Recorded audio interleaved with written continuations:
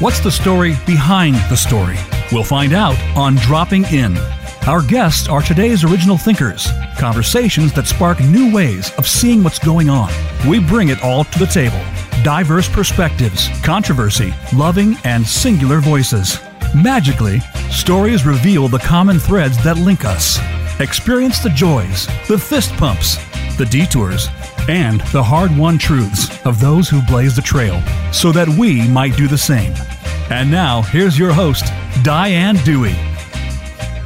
Welcome to Dropping In, everyone. Wherever we are, it seems that the hot summer days filled with sun and blue skies that we once knew have changed. We've got some nostalgia for what once was, and that's what happens as we age, too, and remember long-lost times. Here to talk about it is an expert on senior care, Iris Waichler, whose book is called Role Reversal: How to Take Care of Yourself and Your Aging Parents, published by She Writes Press. Welcome, Iris. Great to have you with us. It's really wonderful to be with you, Diane. Thank you.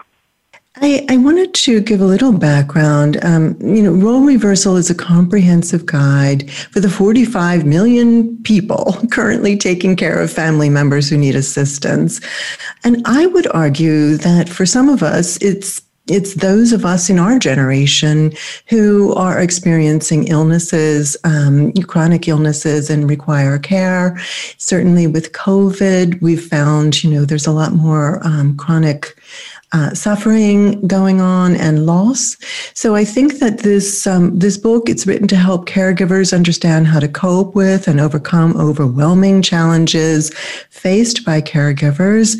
Ms. Waichler shares her personal experience caring for her beloved father and his story with her 40 years of expertise as a patient advocate and clinical social worker. The result is this book offering invaluable information on topics ranging from estate planning to grief, building a support network, and finding the right type of care for your aging parent. Role Reversal: How to Take Care of Yourself and Your Aging Parents is the book. Iris, I noticed that in your subtitle, you first mentioned taking care of yourself. How does that figure into the equation, and why is it so hard for us to do that? That's a great question. I would say this, Diane, one of the biggest mistakes that caregivers make is not taking care of themselves. And a part of that is that the majority of caregivers, 65%, are women. And women are notoriously bad at taking care of ourselves. So what happens is we focus on other people and we ignore the signs that our body and our mind is telling us that things aren't going well. Caregivers start experiencing when they experience burnout. And some of the symptoms of burnout are stomach conditions, trouble with sleep. Behaviorally, we get more irritable, we get more angry, we get more short-tempered. And what happened is interesting. You mentioned the pandemic. What happened was that number from 45 million went up to 53 million, and the average age of a caregiver went down. The younger folks stepped up. And also the part of that was because the people that were helping us be caregivers were not available to do it, and the people that were caregivers might have gotten sick. And so COVID turned everything upside down in that sense. And one of the other things that happened with COVID was it used to be 15% of caregivers reported symptoms of psychological or physical or emotional changes and as a result of caregiving, and that number went up to 24%. Sure. And it's entirely understandable. You've got a different, another layer of suffering and helplessness, which is the reason that we do have trauma and burnout, is because we're helpless to really make a change or do anything that makes a substantive change. And I'm glad to hear you supply these statistics, because I had a feeling that things had grown exponentially this last year. And, I also think about the catch-22 of young people who are having children later in life. I know you wrote a book on infertility. Sometimes there's issues with becoming pregnant. And so therefore, staving off pregnancy is necessary. So there's a sandwich, right? There's people who are literally taking care of kids and also taking care of elderly or even, near contemporaries who have gotten ill. It really seems as though your book is a timely guide. And I wondered if focusing on burnout is part of your work with your patients and how that has grown in terms of your practice. Absolutely. I think burnout is, as I said, I think it's universal. Some people are a little more attentive to themselves, and it is a focus of what I talk about. I think another thing that happens is caregivers are really bad at saying no. When the person they're taking care of is a loved one or a parent, it can be really hard to say no to our parents. So if they ask us to do something that we know we can't do, we still do it, knowing that we can't. And that's one of the issues. And the other thing is for caregivers, I think sometimes asking for help, in some people, it feels like there's a sense of failure that you're not able to do something you should be able to do. And people have such sometimes unrealistic expectations of what they think they can do. And when those expectations fall short, they feel guilty and they say, oh, there's something wrong with me, when in fact, lots of times things change in terms of the person you're taking care of, and the demands grow and they get different. You feel you can do it, and everything changes. That happened with my dad. My dad was really, really healthy, and he had he got pneumonia, and then after he got pneumonia and he was in the hospital, they found that he needed a pacemaker, and then he got a pacemaker, and then they found that he had swallowing issues, and that's such a common scenario for people that are older. There's a symptom that happens or a diagnosis that occurs, and it creates this cascade of other problems, and it becomes so overwhelming for the caregivers. And when you're a caregiver, too, the other mistake that a lot of caregivers make is they don't incorporate respite time, which is just allowing themselves and giving themselves permission to take a break, because that's so important for the caregiver, and it's important for the person you're taking care of, because it's that caregiver, if you burn out or you feel physically or mentally ill, then you can't do the kind of caregiving job that you want to do. Right. It's like oxygen first on the plane, right? Remember planes? But, when you have a child, you put the oxygen mask on yourself first, because you're no good to the child. You're no good to the person you're caregiving, unless you do mind yourself and your needs for rest and for just a mental break. I think it's interesting what you were just saying about guilt, because I think that is a huge component, if not in not saying no. And also the sense of, our generation, I think, are much more used to the idea of being in control. I think men or women, I think we all think we should be able to affect things. We should be able to make a difference. We should be able to find a solution, find a cure, find this, and then when you talk about this cascade, that all just really brings it home in a way that it's really hard to cope with. I also wanted to really talk about the difference between the generations. Your dad was a member of the Great Generation, coined by Tom Brokaw, and this is the generation prior to the baby boomers, but it's the generation for whom self-sacrifice was a given, service to the country was a given, and also just a sense of maybe not wanting to impose, not wanting to question authority around medical issues, and how has it changed with the generation? I wonder if we're better able or less able to cope. That's a great question as well. And by the way, I love your analogy about oxygen. I think that's just perfect. Mm-hmm. And I think one of the things that happened in COVID turned things upside down. I think you're right. That generation was all about self-sacrifice, and there was a sense too that they handed down to us. Certainly, my mom and dad did, that we want something better for you. And I do find differences when I talk to my 21-year-old daughter about my life and about my parents' lives. I think that generation is angry at those of us in the sandwich generation. They feel that part of the reason things are happening in the world that are not good is because we didn't step up. We weren't honest. We weren't aware of what was going on, or we denied what was going on. And I think they're much more honest about that. And I think there's some anger from that generation that we didn't do more. And so they're more eager to step in and step up and talk about things that bother them and try to initiate change. Well, I was flabbergasted at how honest your dad was. Meanwhile, you were the luckiest person alive, Iris, to have a dad that, really made it to 97 without a lot of health issues. But, when it came time to talk to people in the nursing homes, or, he went right ahead and said, well, I've lost my wife. My wife died several years ago, and I've got this woman, Anne, and she's got to come. She's got to be able to stay with us. And the room has to be pretty soundproof because we might make some noise.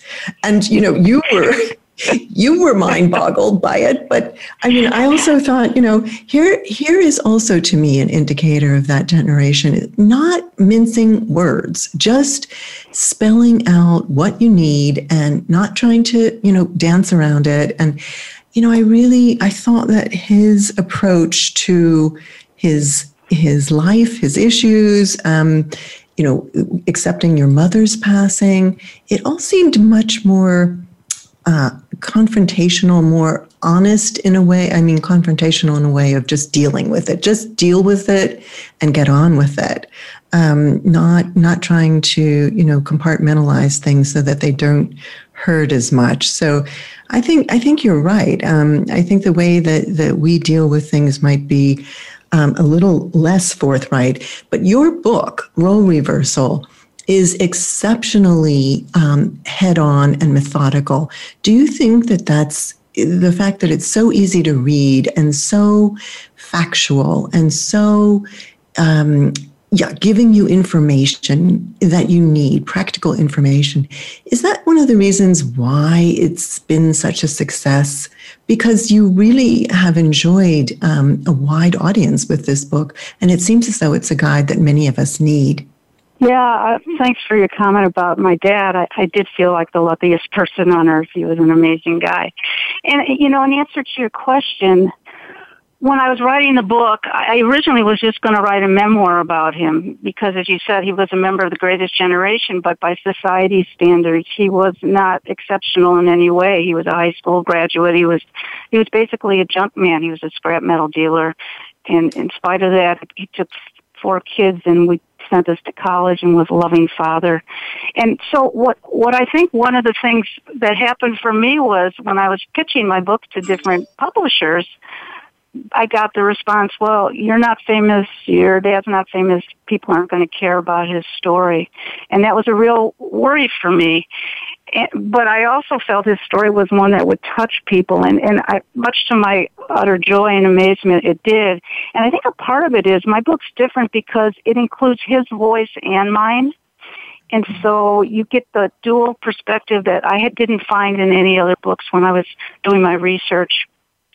I always do a lot of research before I write a book because it seems silly to write something that's already been said. And so I like to find a unique angle. And then what happened was I used my dad's life. There are universal themes for people that are caregivers for their parents as they age. And I just used what happened with my dad's life when he had to move into extended care, when he got ill. I addressed that personally as his daughter, but then I also addressed it professionally as a licensed clinical social worker for 40 years, so I could give information to people about how to cope and very practical guide to what they can do as these crises and situations arise. And I think that touched a lot of people. That's the response that I've gotten from people. And some people had said they hadn't found that anywhere else, and that felt really great because that's I really believe in the power of words. And one of the goals in my writing, this is my 3rd book, and I really believe that if people are given information and it gives them a sense of empowerment, and they can survive situations that feel and life crises that feel overwhelming and just they feel so alone, and I want to take those feelings away. When I was working at the hospital, I was a medical social worker on a rehabilitation unit, and I was walking by one of my patients' rooms, and one day, and his family was outside the door just sobbing. And I looked in the room, and a resident was there just doing an EKG test, just a standard test. There was no clinical symptoms or anything. And I went over to them and I said, why are you upset? Why are you crying? And the resident hadn't taken 2 minutes to tell them what he was doing. And they assumed because he was hooked up to that machine that he was dying. Oh. And that Awful. was a moment for me that I'll never, ever forget. And I thought, oh my God, if we just became a little more aware, the pain and anxiety that people feel in crises can be overcome. So from that experience, I ended up writing my first book, which was called Patient Power, How to Have a Say During Your Hospital Stay. And I've done that all the way through in my articles and my books. When I wrote a book about infertility because I experienced that riding the infertility roller coaster. And again, a moment I'll never forget, I got a email from a woman in Sri Lanka. And she told me that my book made her cry, and my first reaction was, oh no. And then she explained that no one in Sri Lanka talked about infertility. And she felt totally isolated and alone. And she felt, after reading my book, that she understood that what she felt was normal. And the book gave her words to her feelings and helped her understand them and helped her cope. And I think those were two incredibly valuable lessons for me. It's true, Iris. And you talk about the fact that you are an advocate, a patient advocate. And at first the question becomes, well, why do we need an advocate? We're supposed to be getting care, aside from, mistakes that happen and we're human error in terms of doctors, nurses, and all the personnel coming in contact with you or with your father when they're in the hospital, or my mom last year before she passed away. But I think we've got just 2 minutes, but I want to just ask you, why do we need an advocate? Aren't we supposed to be being taken care of? Gosh, I wish that was true. I wish our healthcare system was perfect and that what we needed we could get and that we could all afford to have the top-notch care. But as we all know, that the reality of that is not true. And I think COVID really highlighted that. They highlighted very large gaps in our system, particularly in terms of home care. We need an advocate because many times we're so sick that we can't advocate for ourselves. That's number one. Some of us are in denial about what we need and what's going on with us medically or emotionally or physically. And sometimes the diseases that we have affect our ability to assess that. And so we need an objective, informed person who cares about us and wants to help us get the best possible care and treatment that we can, to be there and stand by and fight for our rights.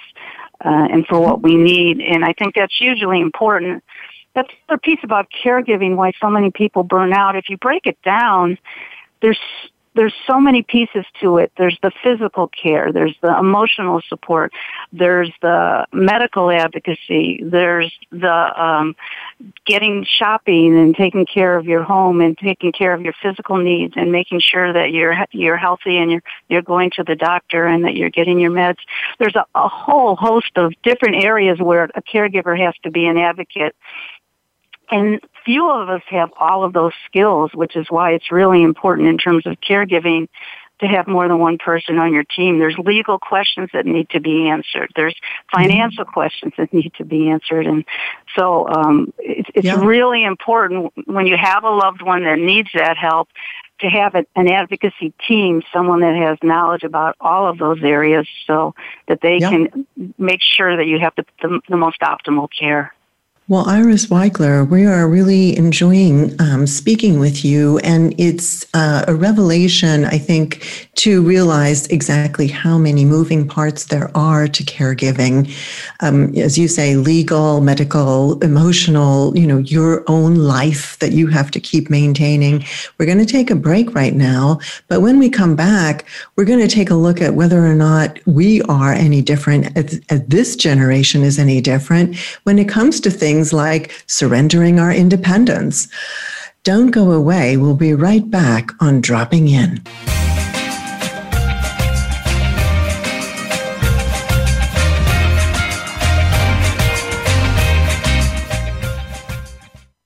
Become our friend on Facebook. Post your thoughts about our shows and network on our timeline. Visit facebook.com/Voice America.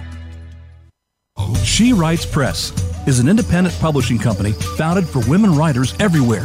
Together with sister company Spark Press, serving men and women, it is both mission-driven and community-oriented. The aim is to serve writers who wish to maintain greater ownership and control of their projects while getting the highest quality editorial help possible, traditional distribution, and an in-house marketing and publicity team. In 2019, She Writes Press was named Indie Publisher of the Year. You can find out more on shewritespress.com. Stimulating talk gets those synapses in the brain firing really fast. all the time. The #1 internet talk station where your opinion counts. VoiceAmerica.com.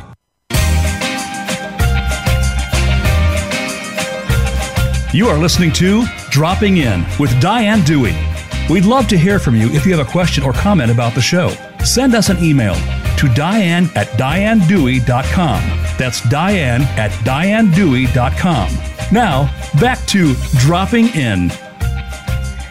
Welcome back, everyone. We're here with Iris Waichler, author of Role Reversal, How to Take Care of Yourself and Your Aging Parents. Iris, I think it's time for a little candor here as members of the baby boomer generation and even, below us coming up, millennials. I think we approach this with greater expectations, maybe of care, also expectations that we're going to be able to do a certain kind of job. We're harder on ourselves, maybe. The other thing that I really wonder about, and why I think it's so brilliant that you did tie in your dad's voice in this story, is that none of us are quite prepared when a parent says to us, "Oh, but I'm not ready to go into assisted living." Meanwhile, they've just left. The dinner from last night is burnt in the microwave. The car keys haven't been able to be found and maybe shouldn't be found. They've lost their wallet several times. They are not quite sure which day we're on. And it's getting really, really unwieldy to help them in a way that is meaningful day in and day out. They've got, a line of pills, Monday, Tuesday, Wednesday, Thursday, AM, PM, can't remember to take those. And yet, when it comes time to broach the subject of, well, do you think you might be open to having more care? It's always resistance. I guess this is a two-part question. You dealt with it yourself. What was your best method? And second part is, are we going to be any different? This I wonder. For my daughter's sake, I hope not. I hope that I will be different. What you're talking about is having the caregiver conversation. And the whole notion of role reversal, it's so hard because it's the issue of independence versus the need to have help. It's the issue of parents denying their physical, mental, and emotional abilities, and it's also an issue of boundaries and privacy. And I'll tell you what happened with my dad, and what happened with him was he felt he was fine, and I saw him enough that I knew exactly how he was doing. And I visited him one day, and I noticed his balance was worse.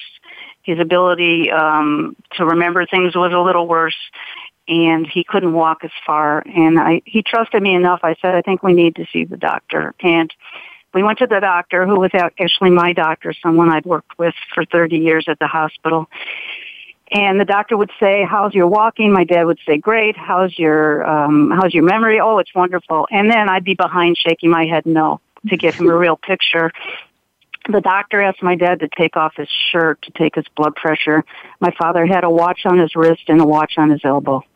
And I looked at it and I said, "Dad, why are you wearing two watches?" And he said, "I'm so glad you brought me here. I've been looking for that watch for 3 weeks." The doctor and I looked at each other and we immediately went to the emergency room in the hospital. From there, he had an MRI and we learned he had a brain bleed and he had brain surgery the next day. And so what that illustrates is that our loved ones aren't always aware of what they can and can't do. And so it's up to us to be there to begin that conversation, the caregiver conversation. And it's so hard because it reminds us of our own mortality. It makes us realize that they're changing, that their health is beginning to deteriorate. And it's a real loss. We're losing the person that we knew and loved, and that's the first loss. And then the second, of course, is when they die.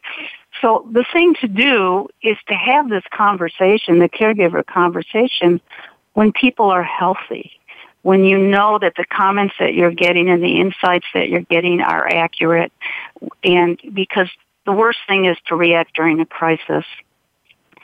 So I always talk to people about thinking of it as a collaboration, not a confrontation, because what you're describing, that scenario where you know your parents need help and they say, "I am fine, this is my house, I've lived here 50 years, I'm not going anywhere," and you're terrified they're going to fall down the stairs or worse.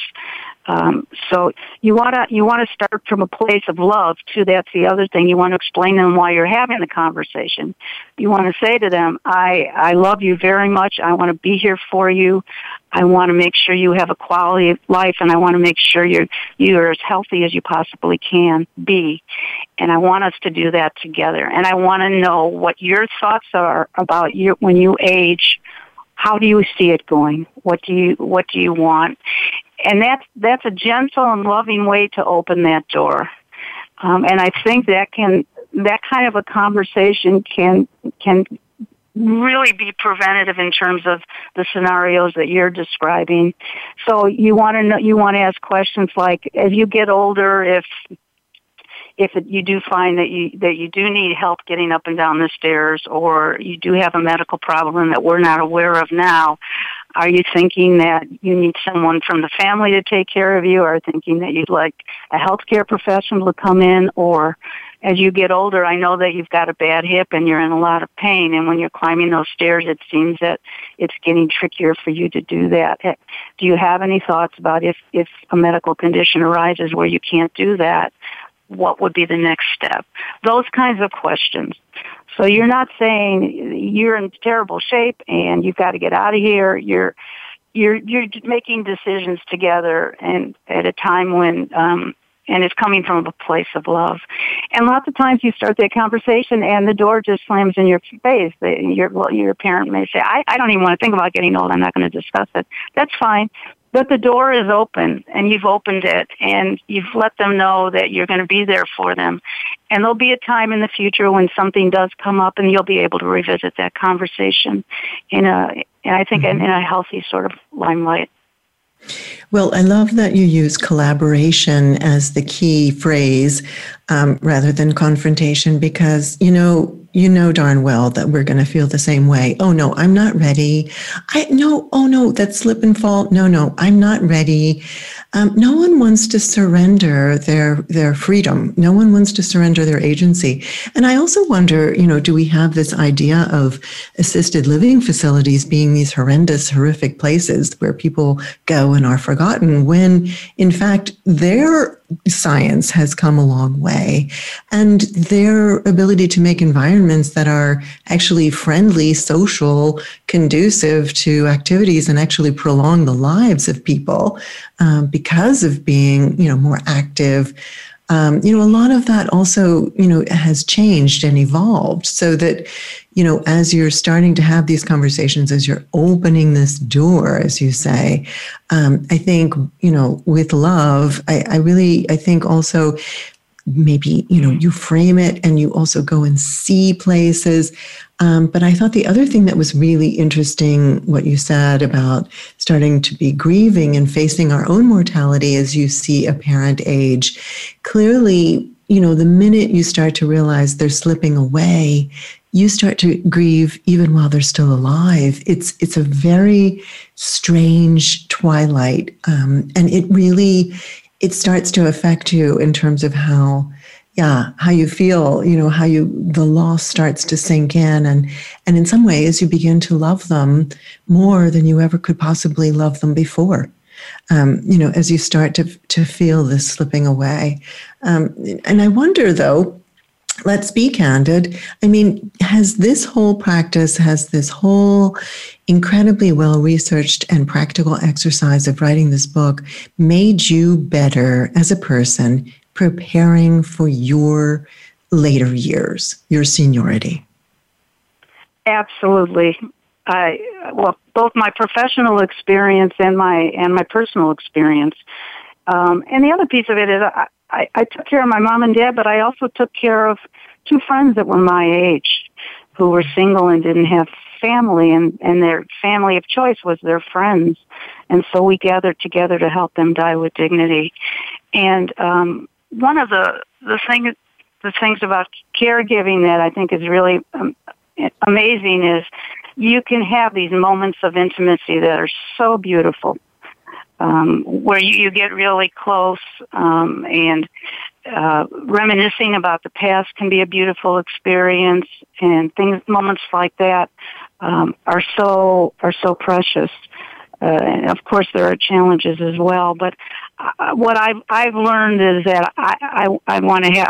I've already started to have the conversation with my daughter, actually, and I'm much more sensitive to what kind of burden I would put on her. Particularly, she's an only child too, so that's another piece of it for me as well. One of the things about us boomers is, and we're all facing now, is thanks to the wonders of medicine, we're all living longer. And medications that they've created have helped us live longer, but that doesn't also necessarily give us more of a quality of life. And so that's one of the lessons that I've learned, too, is working with my patients and then writing the book, and then my personal experience caring for the people that I did.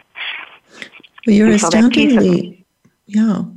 You're astoundingly sensitive. I don't think you've gotten, careworn by your work. If anything, I love the fact that you tune into these moments of intimacy and how caregiving is this intimate act. I mean, here we are, 2 pandemics in that I can remember, HIV and those who took care of friends who were suffering with HIV.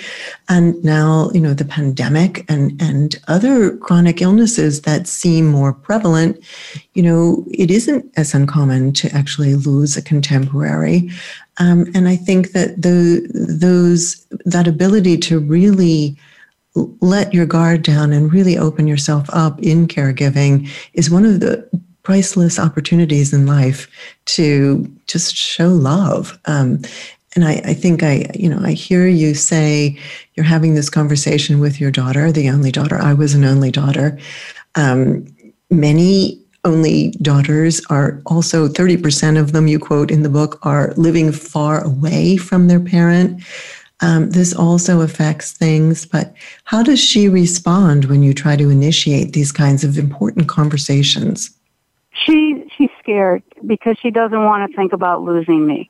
And she'll say that. She'll kind of smile and she'll say, "Oh, Mom, you're going to live forever." And so at that point, I don't push the issue too much. I drop little seeds along the way. She's been there and seen us lose our friend. She's seen me lose my father. She's seen my husband's father die. So that has been a part of her world. That was a part of my world when I was growing up. 3 of my grandparents lived in our home and they all died. And so we're luckier in the sense that we're more comfortable about talking about those things than many other people who are really terrified to think about getting ill or terrified about the notion of death and dying. So I move very gingerly with her. But she does understand that that's an area of expertise for me, and she understands that it's a conversation that we are going to continue to have as my husband and I grow older. Thankfully, we're in pretty good health right now. But I think when the time comes, she'll know that I'll consider her needs as well as my own, and that's a message that is really important for me to give to her. And also, I've already initiated support from my nieces and other people in my family, so she knows she's not going to be alone in terms of taking care of me, and I think that's really reassuring for her.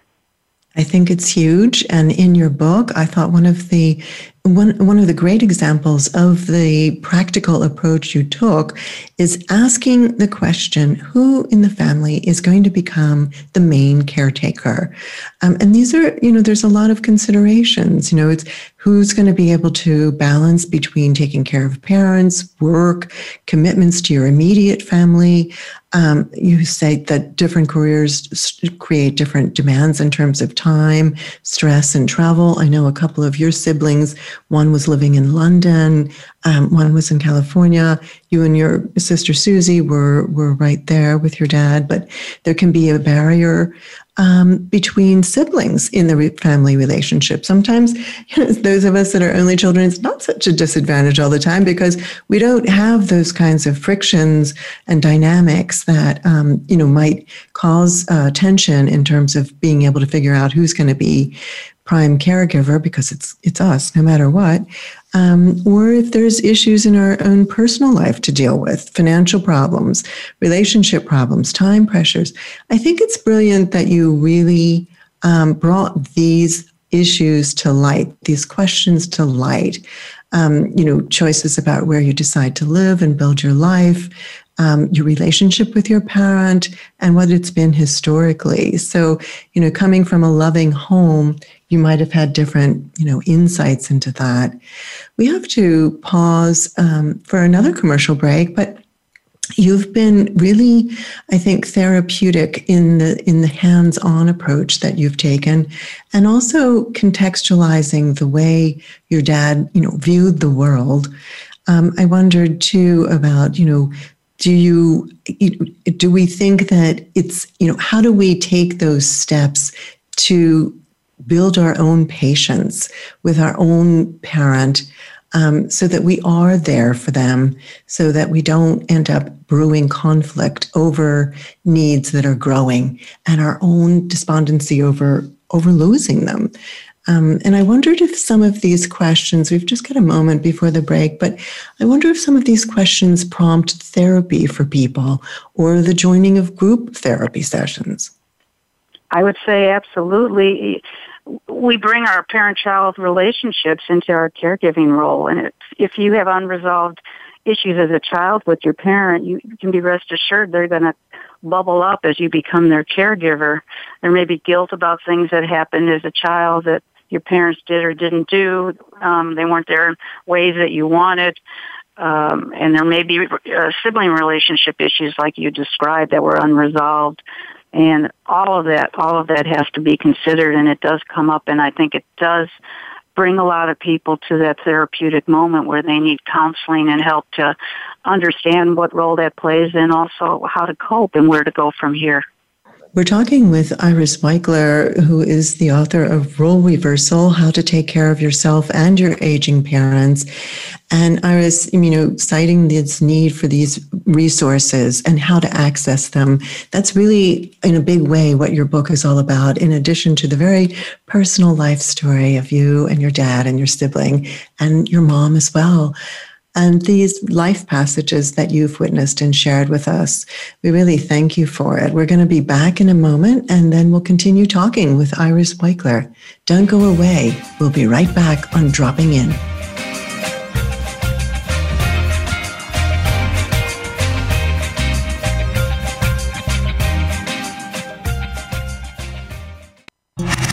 Voice America is on your favorite smart speaker. If you have Alexa or Google Home, go ahead and give us a try. Hey Alexa, play Finding Your Frequency podcast on TuneIn. Books Forward exemplifies excellence in book marketing and promotion, representing New York Times bestsellers, national award-winning books, and books that catch fire on social media and in the digital realm. Books Forward creates ambitious campaigns with unlimited possibilities for sparking buzz, while creatively cutting through the noise. Your book deserves to launch with experts who have set the bar in the industry.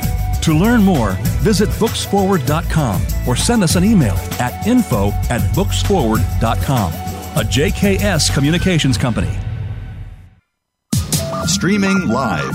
The leader in Internet talk radio. VoiceAmerica.com.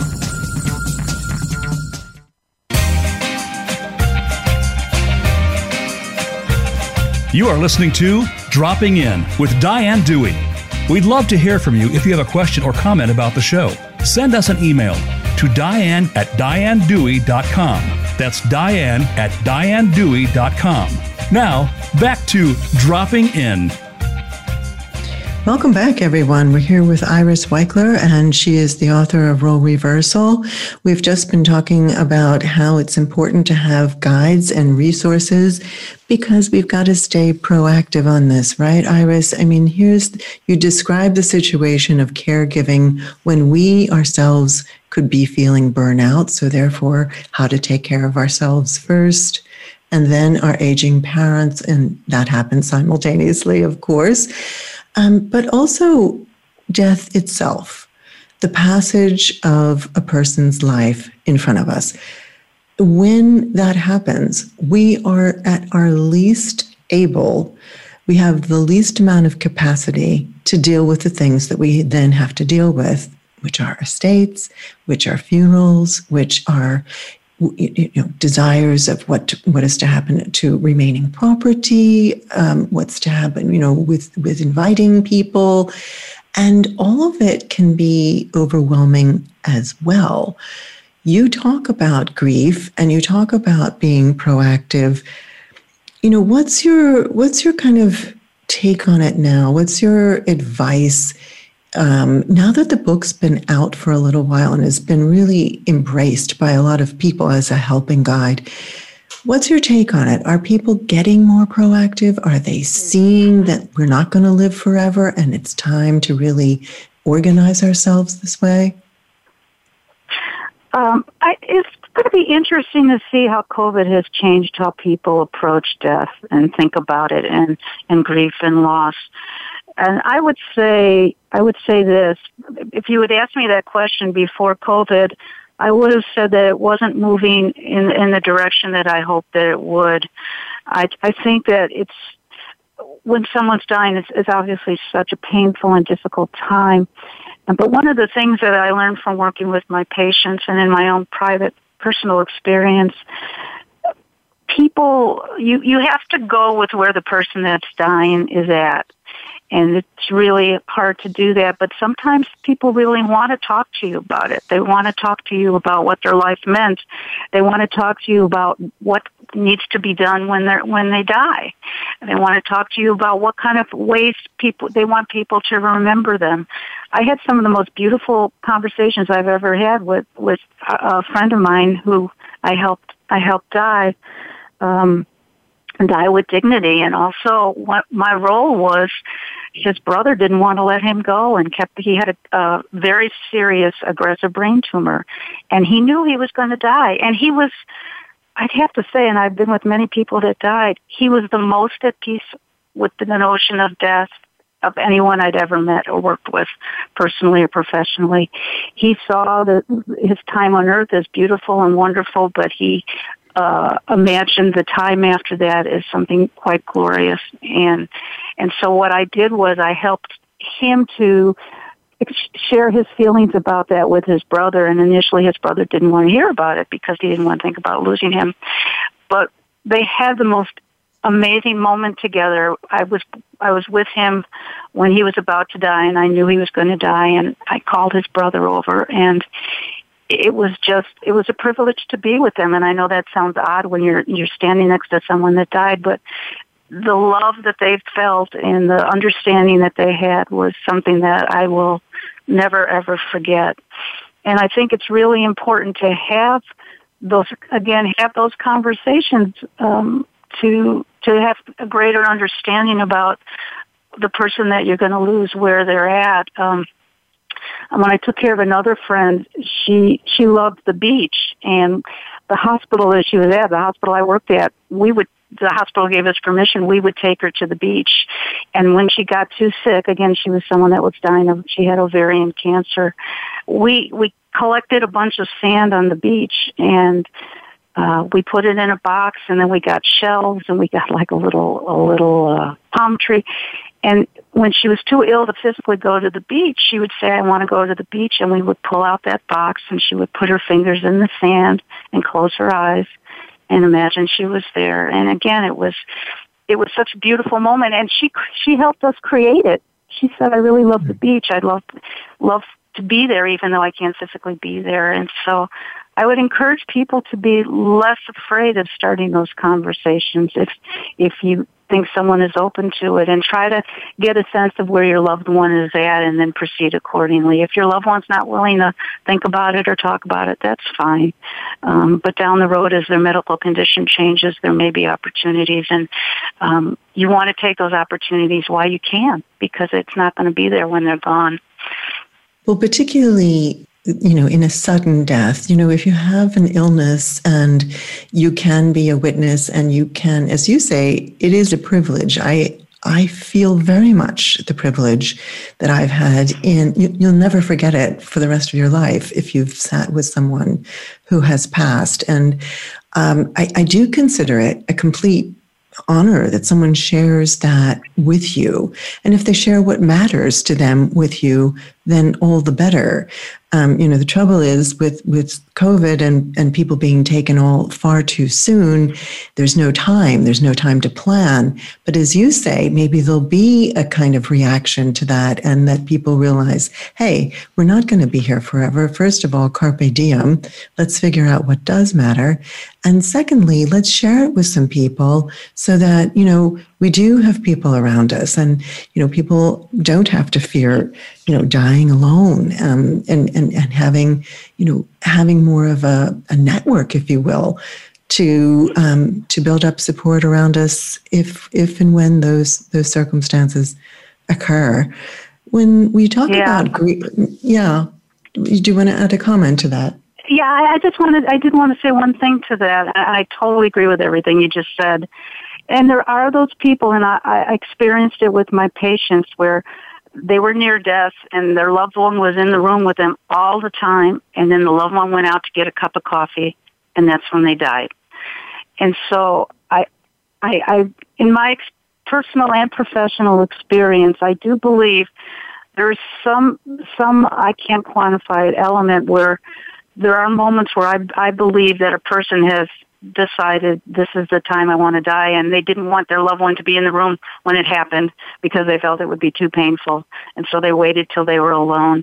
So there are those people that, again, it's a very personal choice about how you're going to die and when you die and how you experience it. But I bring that up just because I want people to understand that there's a multitude of ways that people look at the notion of death and how they want it to happen, and what they want to be occurring around them. I thought one of the profound things that happened 2 times in your life, both with your mother and your dad, is that you spoke to them and told them that it was okay for them to let go if that's what they wanted to do, that you gave them permission to go. And it's such an open-hearted, generous thing to say, Iris. And in both of those instances, they did let go. What do you make of that? Well, the situation with my mother was so remarkable, and it sort of reinforces the story I just told you. She was in the hospital, and she was very near death, and the doctors told me it was early in the morning, and they said, she won't be alive, by noon. My brother at the time was in California. My sister was in New York, and I ran to the phone, and I called them, and I said, get on a plane right away. And then I went to my mother's bedside, and I said, they're on their way. And wouldn't you know it, she not only stayed alive, but when they arrived, she was alert. She was oriented. She talked to them. They said their goodbyes, and literally when my 3 siblings and I and my father were around her bed after she knew everyone was there and she got to say what she did, and my loved ones did as well, she died a very peaceful death surrounded by our family. And I think that, again, she wanted to say goodbye to my brother and sister before she let go and died. And once we were all there, we said to her, if you want to let go now, it's okay. And I'm so grateful that we had that moment with her together and that we all got to say goodbye. Same happened with my dad. I as you said, his health was so bad at that point. They put him to bed, and I whispered in his ear that I understand if he wants to go. I want to let him go. I want him to be at peace. And it was a 15-minute ride home from where he was to my house. And as I was walking in the door, the nurse called me and said, "You better get back here right away." And by the time I got back, he had died. It was very interesting, too, with my father. The day before that happened, and my father, again, mentally, he was definitely getting more foggy. But he was I was sitting with him, and he said that he needed to go to work. And I said, "Why do you need to go to work, Dad?" And he said, "I need to take care of your brother and your sister and you." And even in the moments before he died, he was thinking about taking care of our family. And so I said to him, "You've worked a long time, and you've done such a wonderful job of taking care of us. I think you deserve a rest. Don't think you have to go to work today." And so, again, very meaningful and beautiful moments for me. And I was with him where he was at the time. He was worried about his family up until the end, and I wanted to reassure him. So those moments can live with you forever. They give you juice forever. They give you energy forever, and it's powerful. And I think that it's two of the same things. The embarrassment of not wanting to die in front of someone, but what a role reversal, a classic role reversal when your child says to you, "It's okay, Dad, you don't have to go to work today. It's okay, and you can take a rest." I mean, really, that is an exquisite thing. We don't have much time left, but I wondered if there was anything else that you'd like to add to the story of, about death and grieving. Has it changed for you in the sense of, the stages of death, or is this really like a kind of stages of grieving? Is it really much more circular than we ever think? And do we ever get over it? And are we meant to get over it? You got a minute to answer that incredibly profound. I mean, are we meant to get over it, or is it just something we know? In the 60 seconds we have left, what I would say is this. My metaphor for it is, I think of it as like being in the ocean, and when you first lose someone, there's those giant waves and they knock you over, and you're trying to come up for air and you can't breathe, and it feels like you're going to die. And then what happens eventually is you learn to understand the waves, and you're able to read them. And so when a wave comes, you're able to stand up, and you're going to be okay. But every now and then, a rogue wave will happen, an anniversary, a birthday, or someone reminds you of the one you lost, and a wave will come up and maybe knock you on your butt. But with time, the intensity of those feelings does dissipate a bit. Certain days or moments are harder than others, but you understand that you will be able to get through it. It's not going to be easy. The pain remains, but the intensity changes. That's what I would say. In 60 seconds or less. that was okay, but that was beautifully spoken. And Role Reversal is the book, How to Take Care of Yourself and Your Aging Parents. Iris Waichler is on social media at Facebook, Iris Waichler, and Instagram, Waichler Iris, Twitter, Iris Waichler. I think it's very worthwhile to get a hold of this book, both for ourselves and our own planning, and for what we might have to be dealing with in terms of our family members. Thank you so much, Iris, for being with us, and it's been a real pleasure. Such a pleasure, Diane. Thank you so much for having me. And I did want to say that on my Facebook and Twitter page, Monday through Friday, I post articles about caregiving and aging, so people can get all kinds of information. It's a great resource. That's brilliant and very generous as well. Thanks, and thanks to our engineers, Matt Widener and Aaron Keller, and to our executive producer, Robert Ciolino. Most of all, thanks to you, our listeners. Remember to stay safe and that you too might have a role reversal. Till next week, thank you for dropping in.